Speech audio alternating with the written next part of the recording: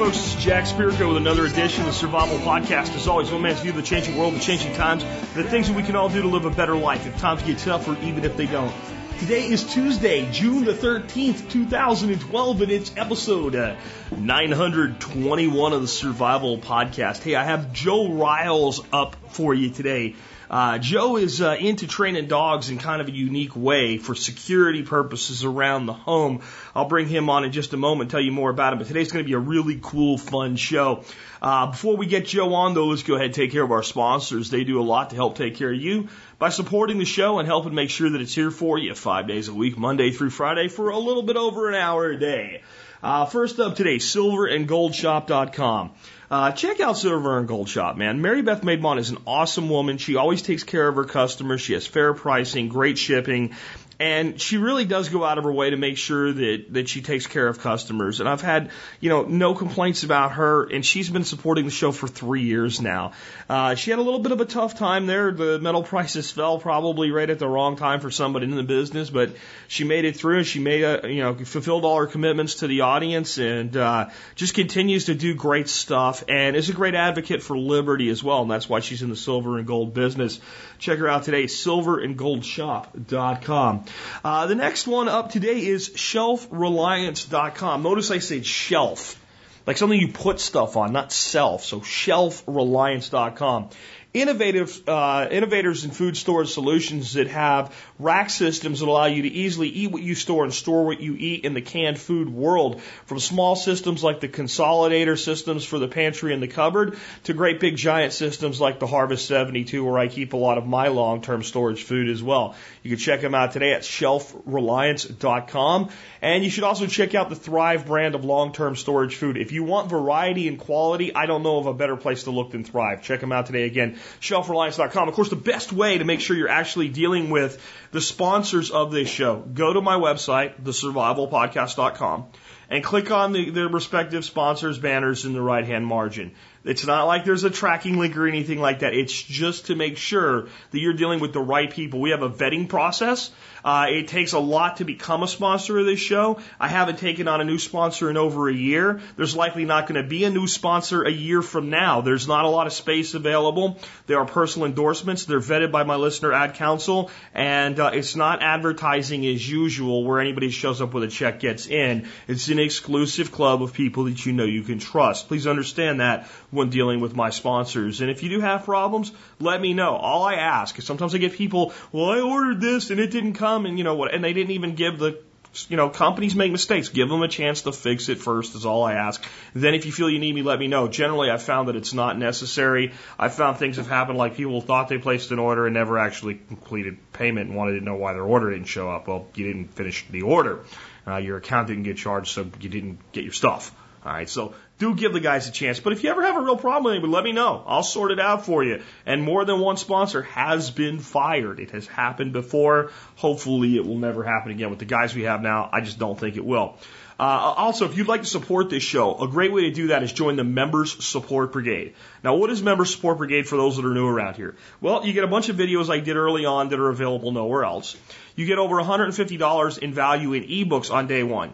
You get discounts to over 32 supporting vendors, and those discounts will easily pay for your membership many times over. And the cost is $50 a year, which comes out to about 18.3 cents an episode based on how many episodes I do per year. So check them out today. Check out today the Member Support Brigade if you haven't done so before. Consider supporting the show that way. Military, law enforcement, Peace Corps, first responders, active duty, prior service that are out there risking your butt to help take care of people and serve your country at home or abroad. Email me before you join. Put service discount or military discount in the subject line, and I will find that email and I will send you a special discount code before you join to thank you for your service. All right, with that wrapped up, I'm ready to go ahead and introduce our special guest today. Again, his name is Joe Ryals. He was in the Army for 11 years, military police platoon leader. He was also an operations officer, law enforcement company commander. He deployed to Iraq, Afghanistan, and Colombia. He's a sheriff's deputy now and a dog trainer for over 10 years. He's the founder and owner of Duntos Canine, Duntos Fitness, and Duntos Security. Today he's here to talk to us about why he believes every person who is interested in preparedness and security should have a dog, how you should choose that dog, and how you should train that dog. And really a cool guy, and I missed meeting up with him in Montana when I was up there, but we're going to try to get together and do some stuff down the road. But he is here with us today. And with that, hey, Joel, welcome to the Survival Podcast, man. Thank you very much, Jack. It's great to be here. Hey, could you tell folks just a little bit about how you got into training dogs in the first place?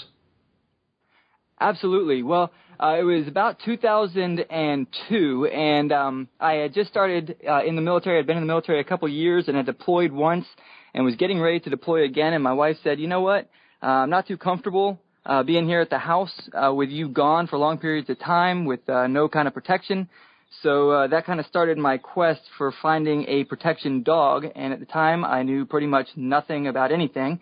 So I started rooting around and ultimately ended up training with a company called Baden Canine. They're in Canada, and outstanding company. I encourage anybody who's in the Northeast to link up with those guys if you have a chance. But I went up there, I started training with those guys, we developed a relationship, and I've been working with them off and on essentially from that time forward. I was in the military, so a lot of my interest was taking the information that I was learning and applying it in every area that I could apply it, and that really is what developed ultimately into Dunitas Canine. Very cool. And you feel that you're different than most other dog trainers out there. How do you feel that you're different in what you teach or how you train or what have you than the average person that trains, let's say, protection-oriented dogs?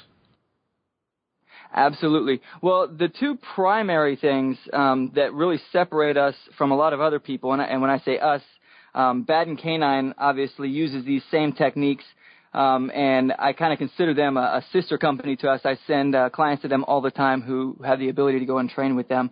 So I don't want to take anything away from them. But essentially, Mike McConnery up there at Baden trained under a man named Gunther, who was the Nazi SS commander for the canine unit under Hitler in Germany. It's a very interesting story as to how they linked up. But essentially, what Gunther trained Mike to do was to communicate with the dogs in such a way that you could essentially achieve practically anything you wanted to. So one of the keys that separates us is that we train our dogs in real-world situations. None of our training is ever a game. It's never a joke. We're never playing with the dogs in our training, and a lot of people will make that claim, but they won't actually carry through when it comes to practical application, and that has significant impact on your dog's ability to perform under stress, just like it does for a soldier or a police officer. So that's number one. And number two, I always tell people it's very easy to get a dog to bite. And I actually did a call-in question for your show a number of months ago, asking about what you thought of protection dogs, and your primary concern was my primary concern. I think most other people's concerns is once you've trained a dog to bite, or I think your phrase was once you weaponize a dog, isn't that dog then a threat to you and your family to one degree or another? Well, one of the things that we specialize in, both at Baden and Dunitas Canine, is what we call stabilization. In other words, for about every hour of bite work that we do with the dogs, we'll spend 2 to 4 hours of stabilization. Now, of course, you don't do it in blocks quite that big, but in terms of ratios, that's how it works out. And ultimately, what I tell people and what I train my dogs to do is I can deploy my dog in what to them is a real-world situation. They can bite, they can make contact, they can be called off on command, so I do not have to go and drag my dogs off, which is very important in a home defense situation. You need to be able to call your dog off immediately if you need them to re-engage a secondary target, or if you simply the threat is gone, you don't want your dog hanging onto somebody's arm while they're running down the street. Or if you've now got a weapon drawn on the guy, you don't really want to stick your arm in there and give the guy an opportunity now that otherwise he would not have. Absolutely, absolutely. So control of your dog is absolutely key, but I tell people all the time it's easy to make a dog bite. What is difficult or what takes expertise is training a dog to be stable, and that's what we specialize in. That's our primary focus. Practically anybody could tie a dog out on a chain and agitate it to the point where it would want to bite anybody that came by. the real problem, and I'm not trying to say that no other dog training facilities out there gain control over their dogs. They do to one degree or another. But you go onto YouTube and type in dog bites or dog bite work or bite training or whatever words you want to use, and 99% of them have a couple things in common. One is they will always be wearing a sleeve. You'll hardly ever see people doing bite work in a suit. Why is that critical? Well, if you brought a sleeve to my facility and put it on and I deployed one of my dogs at you, you would be bitten everywhere on your body except one place where that sleeve is. Because dogs are not dumb. You don't want to train a dog to target a specific area every time. You want to train a dog to fight with an adversary. Just like the other thing you'll see, let me just finish this thought up. The other thing that you'll see is that 9 times out of 10, the person will have a weapon of some kind, whether it's a handgun, whether it's a stick, something that they can hit the dog with. The dog will come in, they'll bite the sleeve, and then they'll hang onto the sleeve while allowing the gun to be fired or while allowing themselves to be hit with this stick. They will not release and retarget. Now, let me ask you a question, Jack. If I were to enter into a fight with Mike Tyson, and I got into the ring with him, I warmed up, the bell went off, let's assume he was wearing a shirt in this particular fight, and I ran up to him, and I grabbed a hold of his collar, and he beat me unconscious, but I didn't let go of his collar. Would you say that I won? No. I wouldn't think that was a very successful fight. But if I ran in, and I hit him here, and I dodged out of this punch, and I hit him there, and I dodged out of another punch, and I continued to do so until he either submitted to me or my buddy was able to come in and help me out, well, that's a pretty successful fight. Well, my argument is that most dog training facilities, when they take a dog, they train it to bite an arm and to hold on while it's being shot at or while you're being shot at or while it's being hit with another weapon, whether that weapon is a baseball bat or a club or a knife, whatever it is, and just simply hangs on for dear life. That is not an effective protection dog. Anytime that you work with any dogs that are trained by either us or Bad9, what you'll find out is that they'll come in, they'll engage the target, they'll bite, and if a secondary weapon is presented, they're going to release the arm that's not a threat to them, and they're going to retarget. And if you've got a situation like I know you have 2 dogs, I have 2 dogs in my house at the moment, and if I deploy one, I can either deploy one and hold one back intentionally, or I can let them both go. But I don't need them both necessarily hanging onto the same arm or anything like that. They work as a team. So one might be biting legs while another one's biting arms, and they take the guy to the ground. And that happens very quickly. And once the guy's on the ground, I can command my dogs to leave it and lay down, and they'll lay literally right at his side as long as he doesn't get up and act aggressive again. And if he does, they reengage. And then they'll lay there and they'll wait for the next command. So I can at that point have my firearm on them, calling the police, and just tell them, don't move. And we've subdued the situation, and we haven't had to kill any necessarily. Yeah. And one of the things I want to get across to people, if you don't want Hans and Franz grabbing onto you again, don't move. And exactly. What you're describing, not so much the control, right? That's something very much a trained behavior, but the attack behavior is far more natural behavior to me for dogs, because I've kept dogs primarily for predator control, and I've seen dogs engage with coyotes. And when they do that, they don't grab the coyote by the neck and sit there and shake it and get bit back. And they move. And especially when there's a pair of dogs, one will go for the rear, one goes for the front. They'll put the other animal off. Exactly. They will not just do this. So it actually seems like it's much more natural behavior that you're teaching them. That's exactly what it is, Jack. It's the idea that we're going. We tell people this all the time. When I train a dog to track, am I really training a dog to track? Can I get down on the ground and detect where the scent is? Or is what I'm really doing communicate to the dog that I want them to do something that they do naturally, and I just want to direct it to be beneficial to me? Yeah, you're getting them to track what you want them to track versus whatever they feel like tracking. Exactly. But I can't teach them to track. I don't know where the scent is. Only the dog knows where the scent is. It's not something I can train them to do. It's something that they do naturally. And the same thing is with bite work is a lot of times what we do is we take these dogs that would react naturally and would be very beneficial to us in that situation, and we train all of their natural instincts out of them rather than harnessing their natural instincts and understanding how to work with them to maximize their efficiency for us. Now, one of the concerns I have is not so much for my family and my friends that are there all the time that the dogs are familiar with. My concern with, let's call it a weaponized dog, is the person that's not really a threat, but shows up unannounced or the dogs aren't very familiar with. How do you, and maybe me not being voice distance away, so how do you handle it? These dogs have to be handled differently than the typical dog, I would imagine. Well, what we tell people is, anybody who ever says that their dog doesn't bite, I say that's an incorrect statement.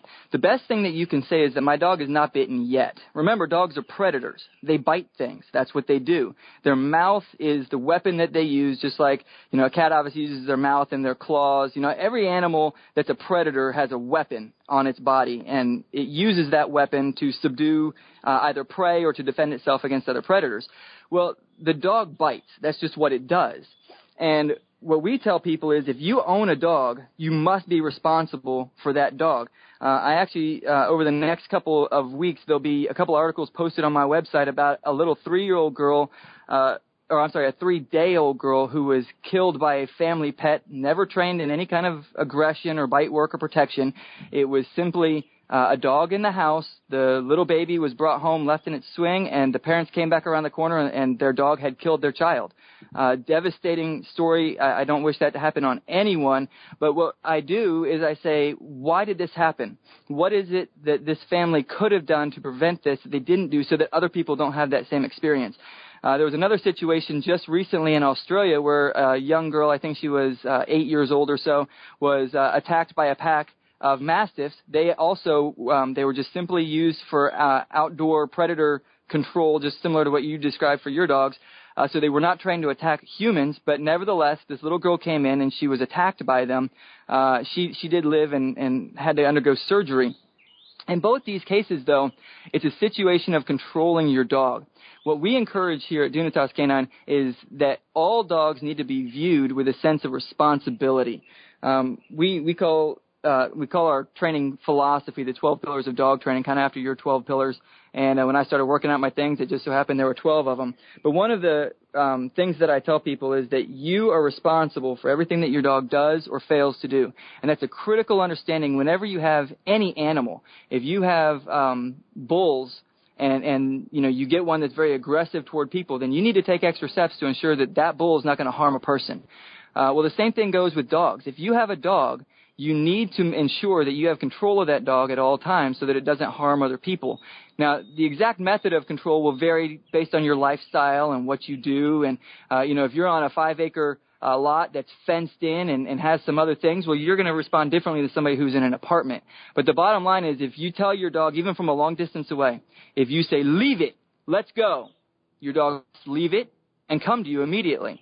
It's not a request. It's a command. Your dog must be under your control at all times. Now, a lot of times people say, well, isn't that mean? And don't your dogs ever get to play and all this other stuff? If I pull out the tracking lead for my dog and I walk outside and they see that thing in my hand, buddy, those dogs are as excited as anybody's ever seen a dog because they're about to get to work. To them, that is play. And I think we've lost this because we've lost an appreciation for work, and we think that the ultimate objective in life is to play. We try and enforce that upon the animals, but really, when we take the animals and we put them to work the way that they were bred to work, we find that that's really where they're the happiest. And that's what we encourage people to do, is to always have control of your dog and to direct the energy that your dog has into work rather than into play.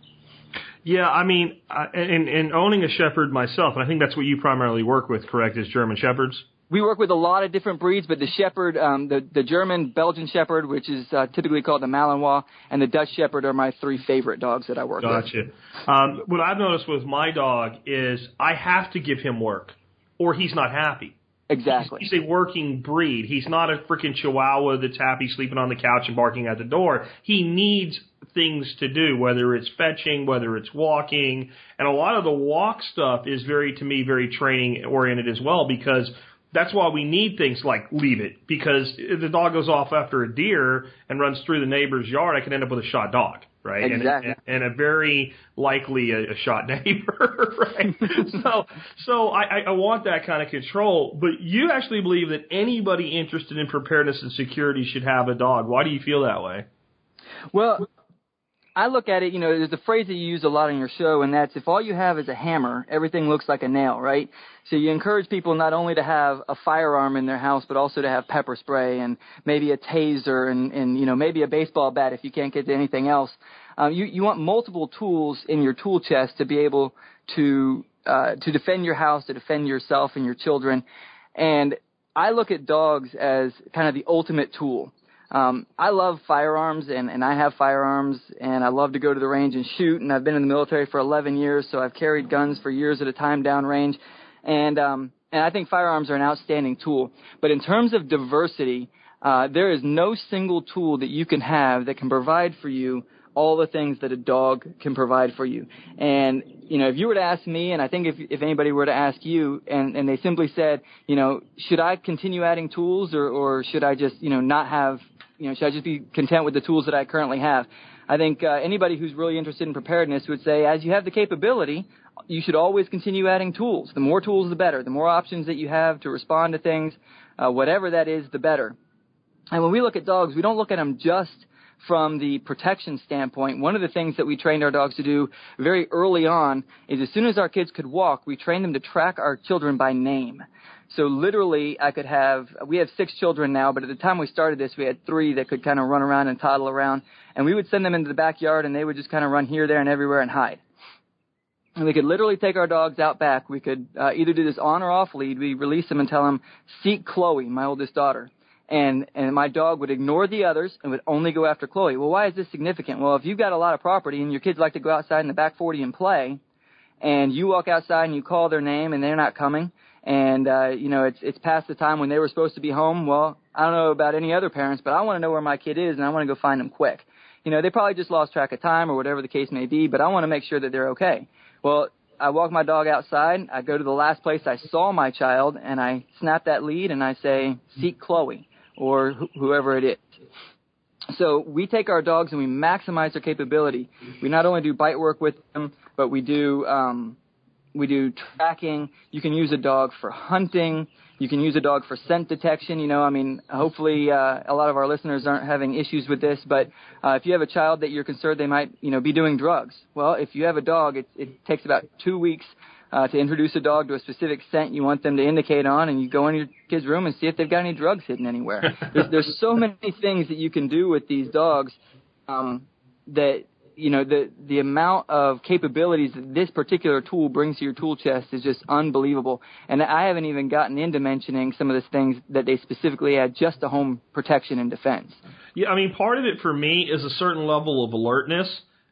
You cannot, for a human being, replicate the hearing ability nor the scenting ability of a dog, and they are aware of things when you're not. So to me, even the Chihuahua that I mocked earlier, that's head simply comes up and ears perk up, is a level of security that I think is just not present if you don't have a dog. I don't think there's any other animal other than the dog that can do that to that level and will willingly do it for their families.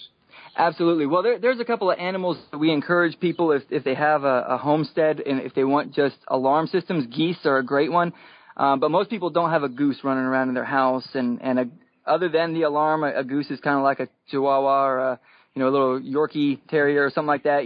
They can alert you, but after that, their job's pretty much done. I don't know. Have you ever seen a flock of about 25 geese go after somebody? It's kind of comical.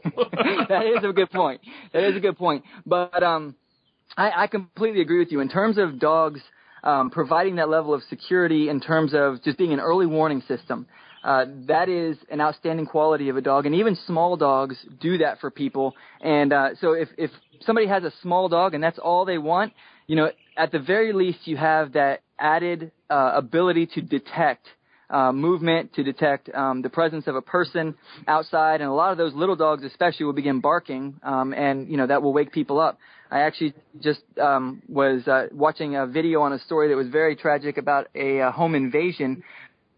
4 young men took a window air conditioner and pushed it into a house in order to gain access to a house. And the act of pushing that air conditioner through the window so it landed on the floor inside the house did not wake up the mother and the daughter that were there in the house, and ultimately ended in the mother's death and a serious injuries to the daughter. If you had a dog, that would not happen. That dog is going to indicate, I mean, long before even it gets to the point where there's now a big hole in the window, that dog is going to hear the noise outside. They're going to be suspicious. They're going to bark. They're going to move around and hopefully wake you up. Because a lot of people say, oh, I would wake up if this happened or that happened, but you'd really be surprised what you would see through. And so dogs definitely offer that. What's amazing to me as you talk is how much of this stuff is in the dog, because my shepherd is nowhere near trained to the level that you train a dog. I mean, I'm absolutely positive of that. But when you were talking about him alerting or following your kids by name, I have 2 cats and an old Labrador that ends up in places he doesn't need to be anymore because he goes down into these drop-offs and can't get out. And I've never trained this dog, but I can go, where's Ralph, which is one of the cats, or where's Blackie, and he'll go straight to him. It's a very instinctual behavior. I did want to ask you about size of dogs. Our dog does not conform to standard breed characteristics. He is about 130 pounds, and I've asked the vet, I said, is he overweight? And he just looks at him and goes, no. He goes, that's the longest back German Shepherd I've ever seen in my life. He said, that dog is huge, and he's just that big. I've seen that most people that train dogs actually prefer these dogs more in that, 80-pound range. Or what are your thoughts on that? Yeah, in terms of size of dog, there's a lot that goes into that. Ultimately it depends on what you want. If you have the size house and the size yard to support a dog that's that size, then that's fine. But hopefully you never need your dog to jump out of an airplane with you attached to a parachute, which we do with our dogs. You never need your dog to, hopefully you don't need to send your dog into a small tunnel or to jump up into a very high window. So if you need those things, then you're going to want a smaller, more agile dog. My German Shepherd female is about 65 pounds, so she's a little on the small side, but kind of right there in the medium range. Whereas my Malinois is only about 45 pounds. But my Malinois can clear a 12-foot fence just barely touching the top of it. And so I can literally deploy her into a second-story window if I need to. And I think there's another thing there with endurance. The larger dogs just don't seem to have the endurance that the smaller frame dogs do, though I really wouldn't want 130 pounds of German Shepherd latched onto my neck. Absolutely. Well, when you talk about endurance, the other thing to keep in mind is that the larger breeds tend to not live as long. Mm-hmm. Your Mastiffs tend to only live about 8, maybe 10 years, and to really only have maybe 5 or 6 years of working life in them. Your German Shepherds, it depends on the breeder that you get and things like that. All of my dogs come from Baden Canine. Baden has a completely in-house breeding facility, and their dogs on average will live about 18 years, and you'll get about 14 to 16 years of working ability out of them. They just want to work until that age. And, it's almost sad to put one of these dogs away, meaning, tie them to a chain and just let them hang out at their house and eat and drink until their day comes, and kind of, because you could just see the longing in their eyes. Even when they physically can't do it anymore, they still want to work. Yeah, retirement's tough for dogs. I think tougher than it is for people. I think so, too. And it's good to still do some stuff with them, but it's amazing to be able to have a dog that for 16 years of its life, which is, of course, 16 years of your life, is that dog is at your side, ready to work. It can track. It can defend. It can, do detection work. And it can generally just be integrated into your life and everything that you do. And that's one of the things I love about the lines that come from there. Some of your smaller dogs, of course, will have even longer lives. There's some that will live 22, 24 years. Mm-hmm. But again, at some point you have a point of diminishing returns in both directions. So my advice to people is, unless you have some specific purpose for having either a really big or a really small dog, your medium-sized dogs, and by that I mean like 35 to, say, 85 pounds, are really the best all-around characteristics of a dog in terms of longevity of life and usefulness to us for all-around purposes. Well, just thinking on this, though, not every person that gets a dog, even a dog for defense, is going to go to the level of training that you're capable of. But there's probably things that everybody with a dog should make sure their dog is capable of and should make sure that they're trained to do. So what is kind of some things that you think every single person with a dog who is interested in security should do with that dog? Well, of course, at a very minimum, everyone must have basic obedience down in their dog.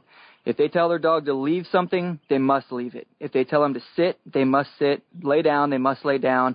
When they want them to come, they must come. When they tell them to wait, they must wait. And when they tell them to walk with them, they need to walk at your side in a manner that's controllable. And so we have a basic obedience course that focuses on those 5 primary things: sit, lay down, wait, come, and walk at your side. And that really is the foundation for everything else that you do. So at an absolute minimum, you need to have basic obedience with your dog.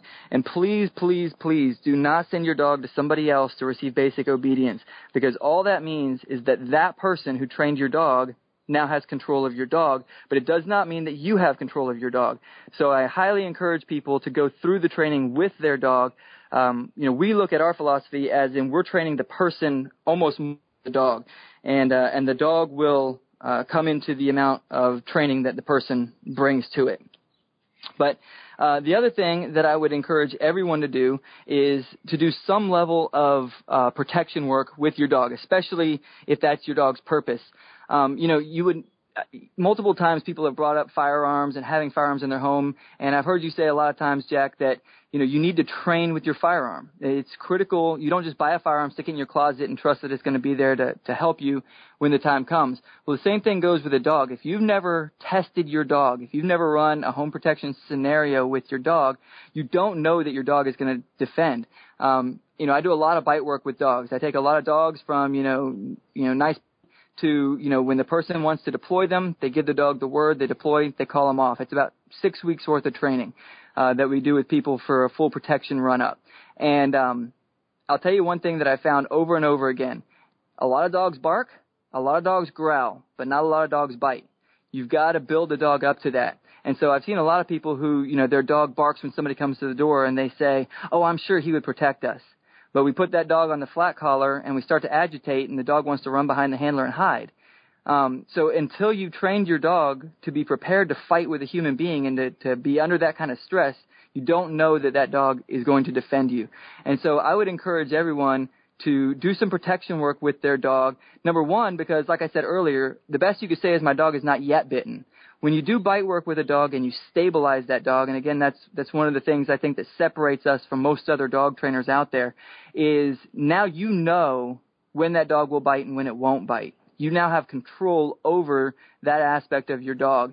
And if you see your dog, and we've had this happen on several occasions, my German Shepherd often will put out in the front yard when the children are playing out there, and when I'm deployed, my wife does that a lot so that the children aren't out by themselves. Well, on several occasions, we've had a mailman come and deliver something, and he had to, walk a package up to the house. He didn't just stop.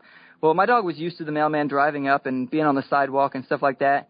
My wife was out in the front yard with the dog, and the children were out playing, and he crossed that invisible line that only the dog knew where it was. And he stepped into the yard and walked toward one of the children to hand them a package. Well, my German Shepherd didn't like that too much, and she got up and was going after that mailman to defend my child. All my wife had to do was turn around and say, "Leave it, Plutz," which is our command to lay down, and she immediately stopped and laid down. She left that person alone. We had control over that aspect of her. And a lot of, especially female herding dogs, so your German Shepherds, any of your Shepherd breeds, your Collies and all that kind of stuff, they will often attack anything that they see as a threat to whatever they identify as their herd that they're supposed to watch over. And if they're in a family, well, typically that's the children in the family. They'll just have this natural herding instinct around the children. And so not doing bite work doesn't keep you as the dog owner from being responsible if your dog bites someone. It's much, much better to get some basic protection work done that includes a high amount of stability in the dogs, so that all you have to do is tell your dog, "Leave it. Let's go. It's okay. I see it." And as soon as you give that command, the dog is off. Light switch was just turned off, and he's calm and good to go. Yeah, with my dog, it's okay. As soon as you say that, he just totally changes. And exactly. Again, there's got to be something, because the people had this dog before us. We got him when he was about 14 months old. He was abandoned. The dog didn't know how to sit when I got him. So there's not like there was any training that predated this. And he's not been taught to do anything with this. And then the herding behavior is interesting. I had a friend come down to our place and brought 6 kids with him. Right? Mm-hmm. His friend Patrick, the guy that made my knife. And most of them are little. I mean, like, real little. And they're all in the living room. So the dog sits in the dining room, right where the line between the carpet and the wood is, and sits there. And every time one of the kids would start leaving the living room, he just shoved them back inside, like a cutting horse. You know, and it's amazing to me how much is in these dogs, and it sounds like a lot of what you do is A, bring it out, and B, learn to control it and channel it. Exactly. And that's really what you want to do. As soon as you start taking the natural abilities of any animal and trying to change them, your success is always going to be very limited. Notice that nobody goes out and rides barrel races on a cow. Just because a cow doesn't run barrel races. Horses do that, and it's specific breeds of horses. You know, people don't go out and try and falcon with a dove. You know, you take an animal that's bred for a specific purpose, and you use it for that purpose. So if you want something that retrieves, well, then go with a retriever. If you want something that is going to point, well, you go with a pointer. What we found, though, is with the shepherding breeds specifically, is they have the tendency or the capability to be able to do practically anything. And so, you know, now in terms of pointing, you know, really you need a good strong pointer for that. But if you just want a general hunting dog, you can take a German Shepherd and turn it into a pretty decent hunting dog. If you want a dog that retrieves, well, a Shepherd, you can train him to do a decent job at retrieving. Now, they're not going to be as good as a retriever or a pointer, but you get my point. And the other thing that we encourage everyone to do with their dogs is at the very least they need to do some basic tracking with their dog, especially if you have children. Or anyone else in your family that, you know, for instance, some people take care of their elderly parents who might, you know, be having some dementia issues or something like that. Being able to locate these people quickly with a dog just brings such a peace of mind. I know to my wife, she can walk outside at any time she wants to and go locate any of our children and be completely confident that our dog is going to take her directly to where it is that she needs to go. And so those three things we highly encourage anyone who's interested in having dogs to do at least a minimal amount of training in so that, you know, they can develop it if they want to further later on. Is there some specific things you would do differently with a dog that somebody primarily wants for predator protection?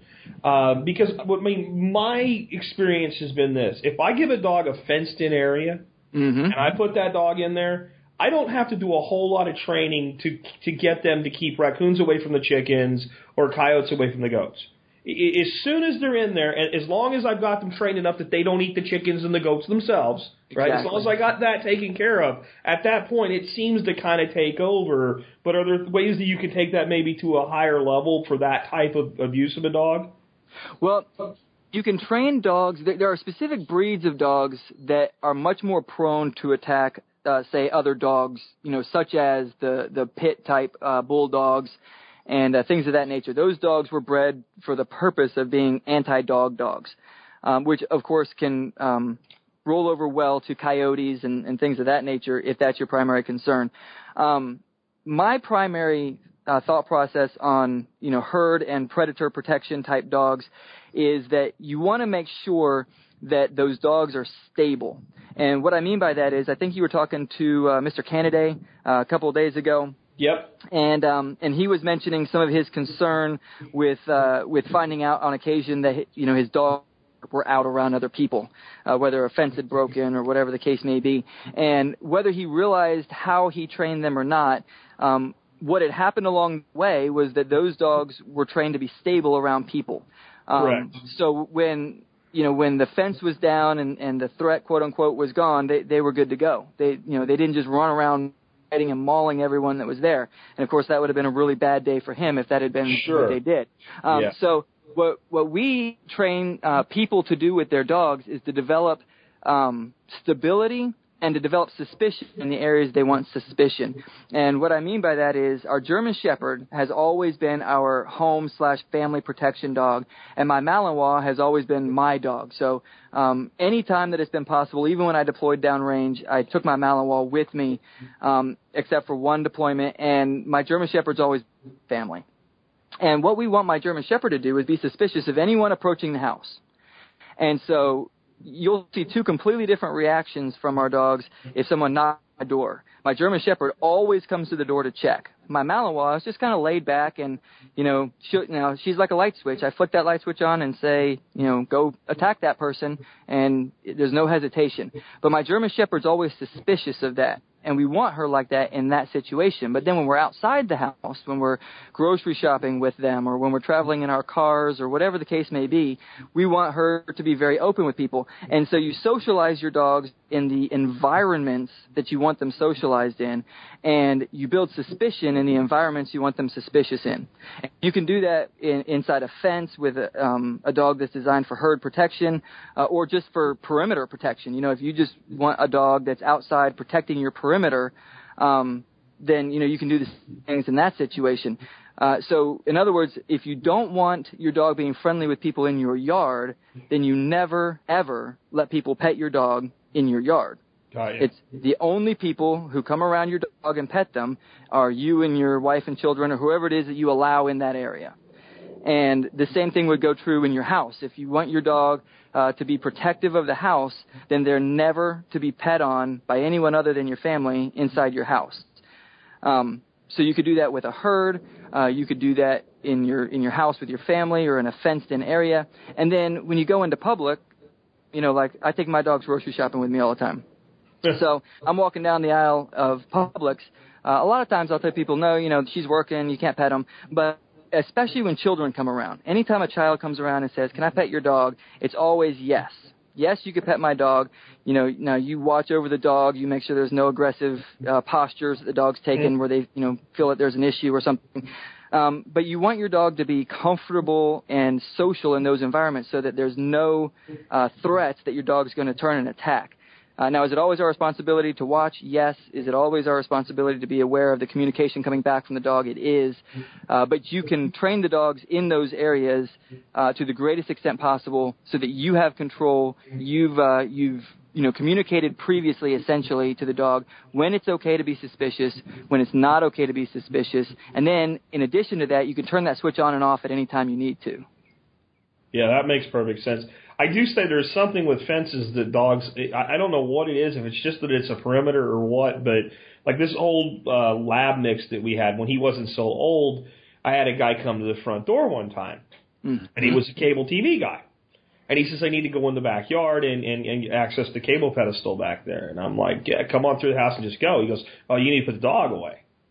So what do you mean? I got this Siberian Husky that would, lay down and get a belly rub from, an axe murderer and this old lab, right? So, and I'm like, you can go back there. They're fine. I'll go out there with you. And he was like, no. And then I looked at his face, and I realized at that point, this guy was scared. Right. And I'm like, did you try to climb over the fence? He goes, yeah. I said, oh, no, he doesn't like that. And it was like, you could go in the yard, but you better not come over the fence.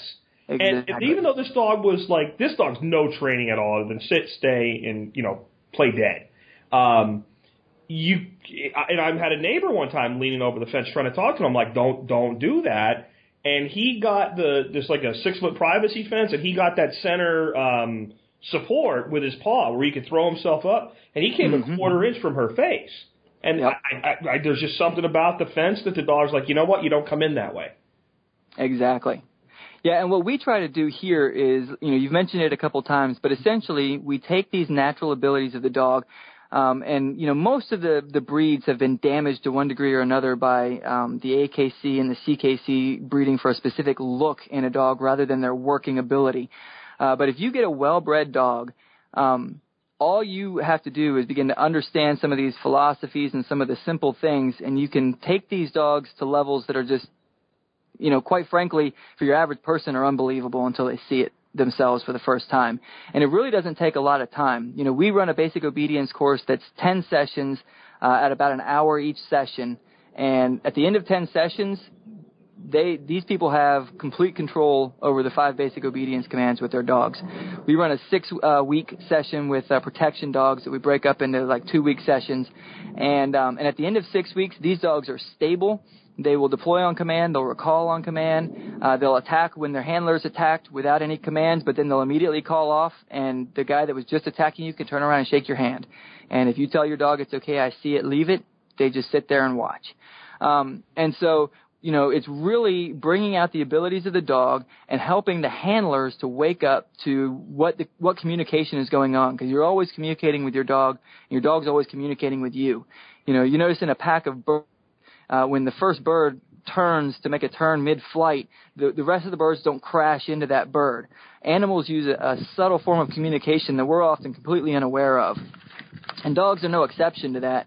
And when you have a handler that can understand the communication that's coming back from their dog, ears laid back, tail wagging, all the various ways that dogs communicate, then you enter into a situation where you know in advance what's going to happen. If your dog's uncomfortable with a situation, you tell them, it's okay, I see it, leave it. When your dog's not alert enough, and you could tell them, hey, what's that over there? Watch it. And, you just really develop an ability to function with your dog in a way that you simply can't function on your own. And that when you don't have a trained dog or you don't have a handler who understands their dog, they really are just squandering a lot of these capabilities. Is there, the old saying, you can't teach an old dog new tricks? It would obviously be preferable to work with a young dog, but is there an age at which you say that the dog pretty much is what it is, or can a dog of any age reasonably, like you said, when they get older and they're geriatric and all that, that's a different story, but, could you work with a 6-year-old dog and get the same results? Absolutely. When you say same results, let me preface by saying this. The foundation you lay with a dog is always going to have an impact on that dog. Now, some people accidentally lay great foundations, and some people, because they just really know nothing about dogs, end up laying really bad foundations. Now, you can do a lot to overcome a bad foundation, but the foundation is always essentially what you're working on, and that's pretty much laid in the first 18 months to 2 years of a dog's life. So if a dog was always beat with a stick, you can do a lot to overcome some of their, automatic reactions to a stick, but there's always going to be a little bit of a reaction to that because that was the foundation they came from. But assuming a halfway decent foundation, as long as a dog is capable of working, you can bring these dogs up to these levels. You can always do basic obedience with a dog. And I've taken Chihuahuas and Dachshunds and literally in a 30-minute session with the handler, had their dog, sitting or laying in their house and just staying where they were told to stay without getting up and moving around. And the person's just sitting there with their, mouth on the floor, their jaw on the floor, because their dog's been out of control, insane every day of their life. And, these are 6, 8-year-old dogs, 12-year-old dogs sometimes. So you've got that issue. But the other thing, is as long as your foundations are halfway decent, then, yes, we could take a dog, we can develop their ability to be obedient, obviously, because that's the foundation for all of the work that we do, and then we can take the dog and we can do protection work and other things like this. The only time you're really going to run into a limitation is, again, if a dog was beaten or if somebody tried to do protection work and really messed it up.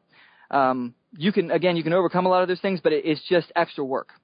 You take a dog with a decent foundation, in 6 weeks, that dog is doing practically everything that you want it to do. Now, you have to maintain it, and you have to, be a good dog owner and not go screw up a bunch of work that you did. But as long as you do that, then those dogs are going to be great. And, so I would say for your typical shepherd and typical breeding and all that kind of stuff, you're looking at about probably 10 to 12 years is somewhere in there is going to be where your dog is pretty much done with his working age and is ready to move on. But anything under that, you can do any of this kind of training. And, like you said, the younger you start, the better. But that I don't want people to think that, my dog's 6 years old, so I can't do anything with it. 6 is really, kind of like a middle-aged dog. So that would be like taking, a 24-year-old, 26-year-old guy who's never been in the military and say, you know what, hey, let's make you a soldier. He's not going to be quite as good a soldier as a Spartan who, from the time he was 8 years old, was being beaten and learning to endure pain. But, you can make him a pretty good soldier. And Sure. The same thing with dogs. He might struggle a little more dealing with the control than the 18-year-old right out of school that's never lived on his own yet. And might have a little more trouble with basic, but that doesn't mean he can't get through it. Exactly. And so, and one of the things we tell people is, the proverb says that a righteous man regards the life of his animal. And, we never take our dogs and immediately start being harsh with them and things like that. A lot of people see the discipline that we have in our dogs, and they say, oh, my goodness, how did you achieve that? You must beat your dogs or, electrocute them into submission with those shock collars and all that kind of stuff. And I was like, no, it's real simple. You put a prong collar on them, and you be consistent. When I say sit, you must sit. And you give them a light correction, and if you have to give them a little harder correction, well, then you do. But you only bring the correction to the level that you need to for the dog to realize you're serious. And as long as you're consistent with that, my dogs live in their prong collars for the most part. But honestly, they hardly ever get corrected because all I need to do is just, a little touch this direction, a little touch that direction. It's like a bridle on a horse. Somebody who has a well-trained horse doesn't yank the bridle in their horse's mouth when they want to turn left and right. They just lay the rein across their neck, and the horse turns. And so that's ultimately what it becomes with a dog when you are disciplined and when you are consistent and you're under control yourself. Well, then you have a dog that's that way. I'm glad you brought that up because I'm one of these people that believes there's no case for abusive behavior of a dog. And, I grew up with a father and uncles that would train bird dogs with a crack of a hat on their head or whatever. And what I've learned is if you're not getting the results out of your dog that you want, odds are the dog's not clearing what you want because most of them, they seem to want to please. They want to do what you're asking them to do, but it's your job as a trainer to get them to understand what you're asking. Exactly. And there's so many things. When I was going through this training with Baden, and, I can't sing those guys' praises enough. They, the techniques that they would use to introduce things, once they showed you the technique, you just wanted to take your head and bang it against the wall because it was so simple. It was like, why didn't I think of that? All you had to do is communicate in the proper way to the dog what you wanted them to do, and voila, they do it. Now, if you want a dog to jump through a bus window, well, the very first time, they're going to be a little skeptical of their ability to, make that kind of height and get up in and through a bus window. But you show them they can do it. You encourage them through it. You use various different techniques to show them that, hey, this is what you got to do. I know you're capable, so come on, you got to do it. I'm not asking. It's going to happen, but let's do it together.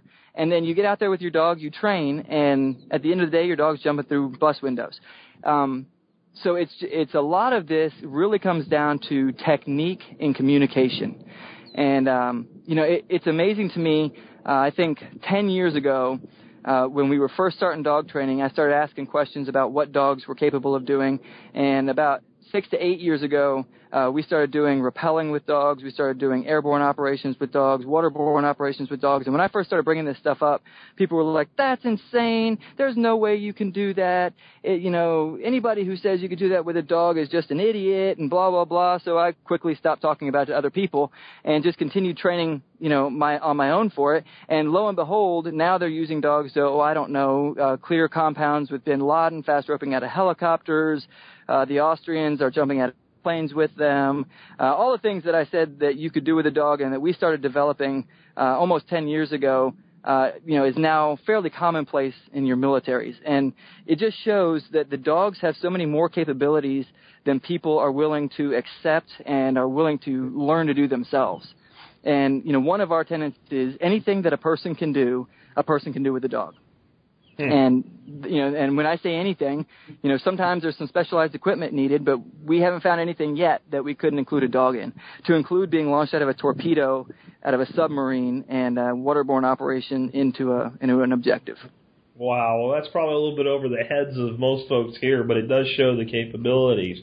So if people want to learn more about what you're doing or work with you, how do they get in touch with you? Do you have a website or what have you? Absolutely. The easiest website to visit us at is www.dk-9.com, and that stands for Dunitas Canine, so Delta Kilo -9.com. They can also visit us on Facebook. Just look us up under Dunitas Canine, and Dunitas is Dunetos. Dunitas Canine. We're also on Twitter and YouTube. We post a lot of our videos that are going up on our blog to YouTube prior to them actually posting on the blog. So if you want to see those as soon as they're posted, you can subscribe to us there.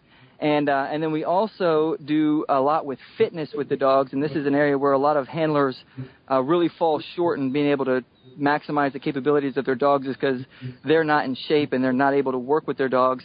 And we have a website that we've just started called Dunitas Fitness, which gives a lot of workouts that you can do with your dog to build the bond and build the obedience of your dog, as well as get yourself and your dog in shape. Awesome. Well, I'll definitely include all the links on for that stuff in the show notes for today. One more question I have for you: have you relocated now? Where exactly are you? Because you were in Alaska, and then we almost met in Montana, and it didn't work out, and you guys were moving. So have you relocated now? I have now. Currently, we're in Plant City, Florida.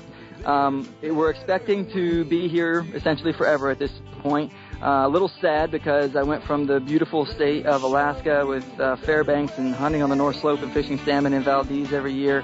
Now I'm back in Florida where I grew up, but we're content with where the Lord's placed us, and it looks like this is where we will be for quite a time.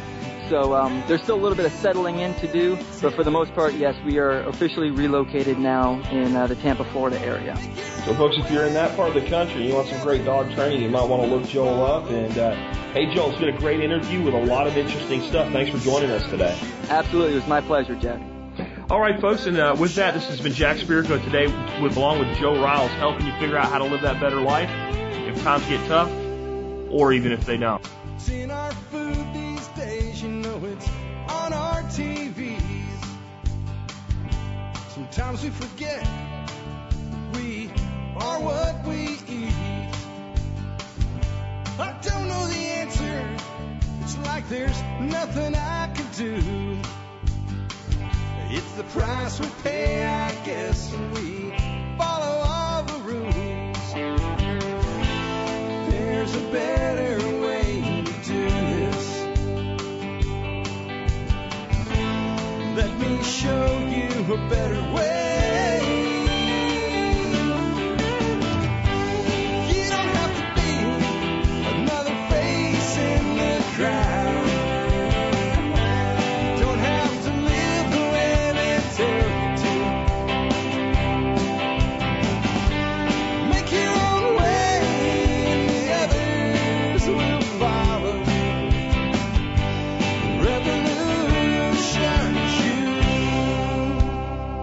Revolution is you.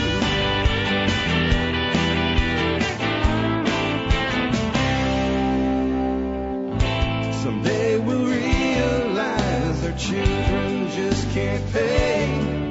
'Cause nobody up there cares. They're living for today.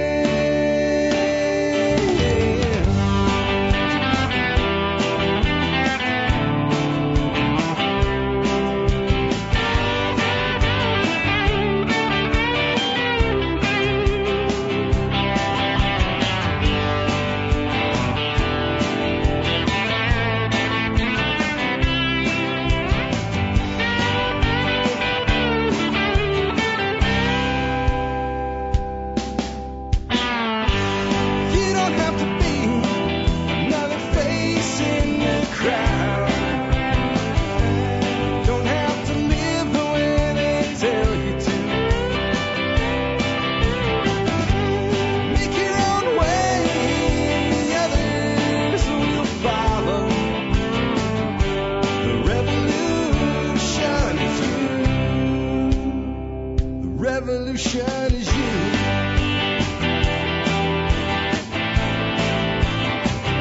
Revolution is you.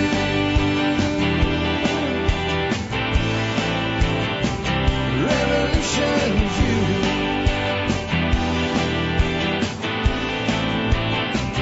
Revolution is you.